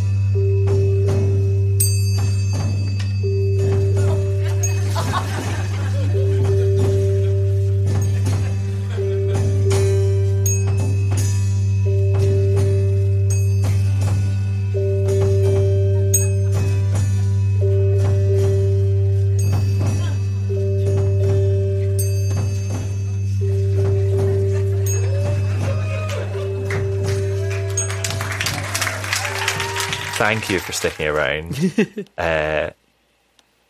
Because what I kind of loved about that was, you know, Tommy and I going into it hadn't spoken about this show whatsoever. Yeah. The last time I spoke to Tommy, he hadn't listened to it. And that's such a cool thing, I think, just to work out and share thoughts, art, ideas together. Yeah.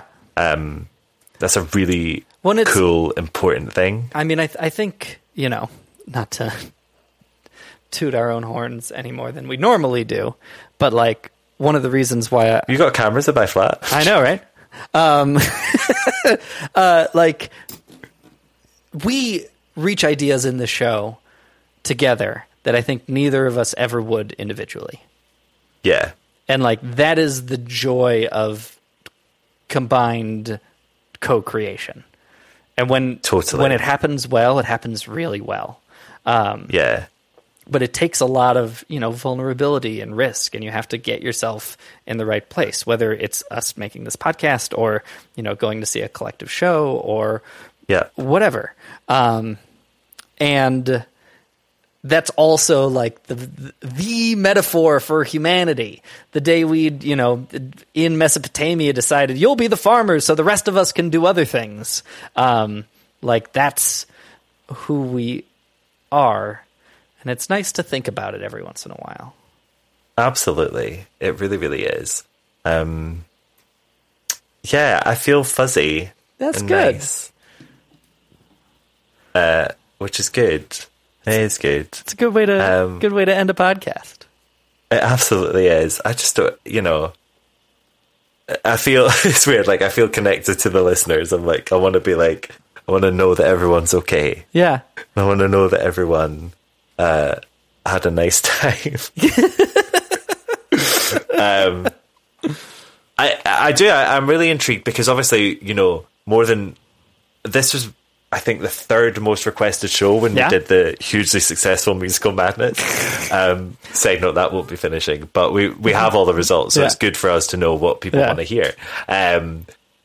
But I want to know why people out there love Ghost Quartet as well.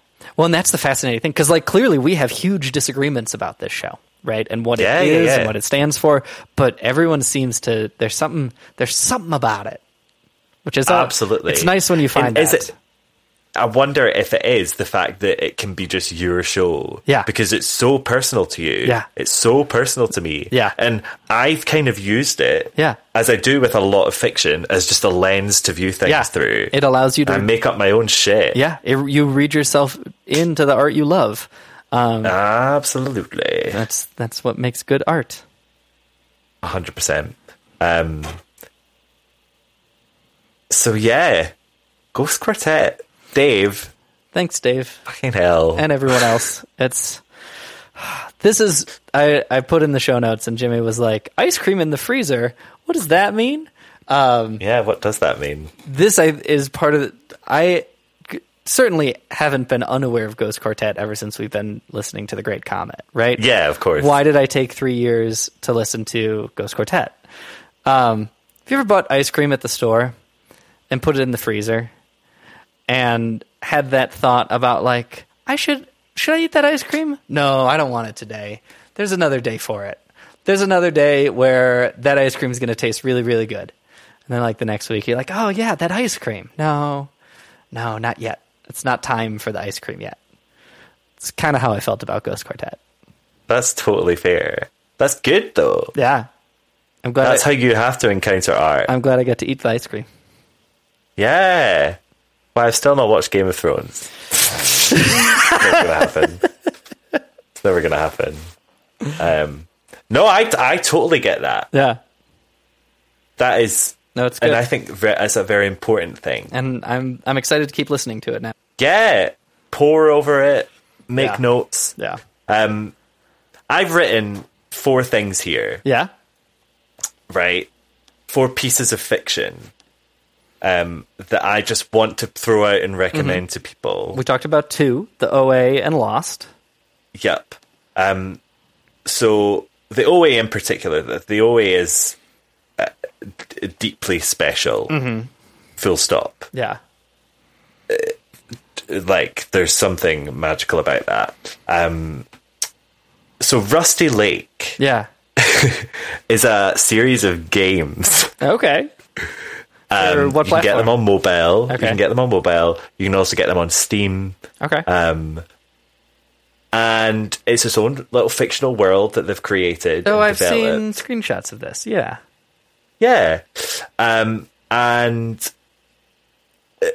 I've never encountered a game series quite so artistic in terms of a series. Okay. Yeah. Because there's a lot of room for, like I said, viewing something through your own lens within that. So I recommend people play them. The last one is a book called House of Leaves. Okay. By Mark Z. Danielewski. Uh-huh.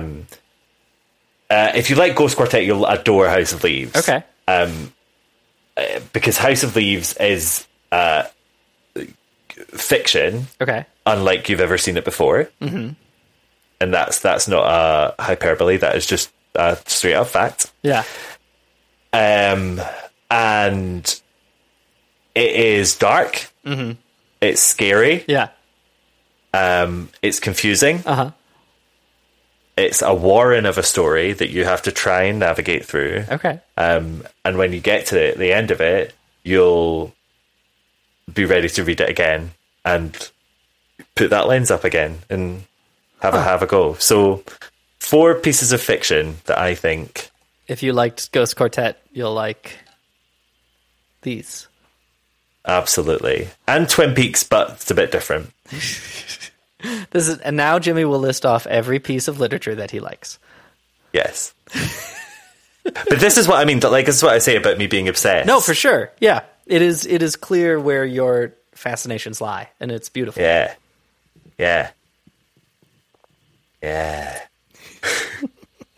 It's 2 a.m. That was Ghost Quartet. Thanks for sticking with us for the whole 7 hours. You're welcome. Not at all. Right. Jimmy's got so I can get to my bed, I'm going to give you a quiz question. He's got it for you. Are you ready? Ready as I'll ever be. Okay. During the filming of the movie that this musical is based on, a jilted lighting operator intentionally attempted to drop a lighting instrument, a light, on one of the young actresses in an attempt at revenge for his own daughter not being cast in the role. That's horrifying. That's terrifying. What show? Dun, dun, dun. Well, if you want to get in touch with us, you absolutely can. Come and find me on Twitter and Instagram at Hassan Hendricks. And I'm Musical Mash on Twitter and Musical Theater Mash on YouTube, or check out our show Twitter at Jim and Tomic. Yes, you can, or you can head on over to our website, jimandtomic.com, which has a link to our Patreon page and our Reddit discussion. I'm sure there'll be plenty of good talk. We want to hear how you're all doing after this one. Exactly. Let us know. I'm worried. I'm not. I'm sure you're all doing great. We're all star childs here. In my heart, we all are. Tell all your friends all about this. Tell Dave Malloy all about this. Why not? And I hope he doesn't listen. I can't imagine listening to 3 hours of someone talking about how great I am. Yeah, exactly. I don't think someone would have 3 hours to say. Anyway. No, not at all. We'll talk at your faces see you next time. Yay! Bye. Bye.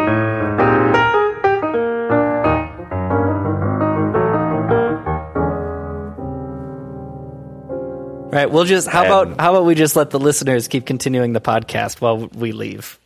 Exactly. Yeah, we'll just keep talking, everyone. 15 minutes of silence at the end of this silence, and you can. And I'll just play every now and then. I'll just insert some hand chimes. Yeah, exactly. Ding. Hey, it's Leslie Odom Jr. here on the Broadway Podcast Network to tell you about the Rise Theater Directory, a program of Maestro Music. Rise is a national online resource designed to connect and empower backstage and administrative and creative theater professionals from underrepresented backgrounds. If you work or aspire to work in the theater community, this can help you find your next project. And if you hire theater professionals, search the Rise Theater Directory to find your next team. Create your profile now and get more information by visiting risetheater.org. That's theater with an RERISETHEATRE.org, because only together we rise. It is Ryan here, and I have a question for you. What do you do when you win? Like, are you a fist pumper, a woohooer, a hand clapper, a high fiver? I kind of like the high five, but if you want to hone in on those winning moves, check out Chumba Casino. At ChumbaCasino.com, choose from hundreds of social casino-style games for your chance to redeem serious cash prizes. There are new game releases weekly, plus free daily bonuses, so don't wait. Start having the most fun ever at ChumbaCasino.com. No purchase necessary. VGW Group. Void where prohibited by law. See terms and conditions. 18+.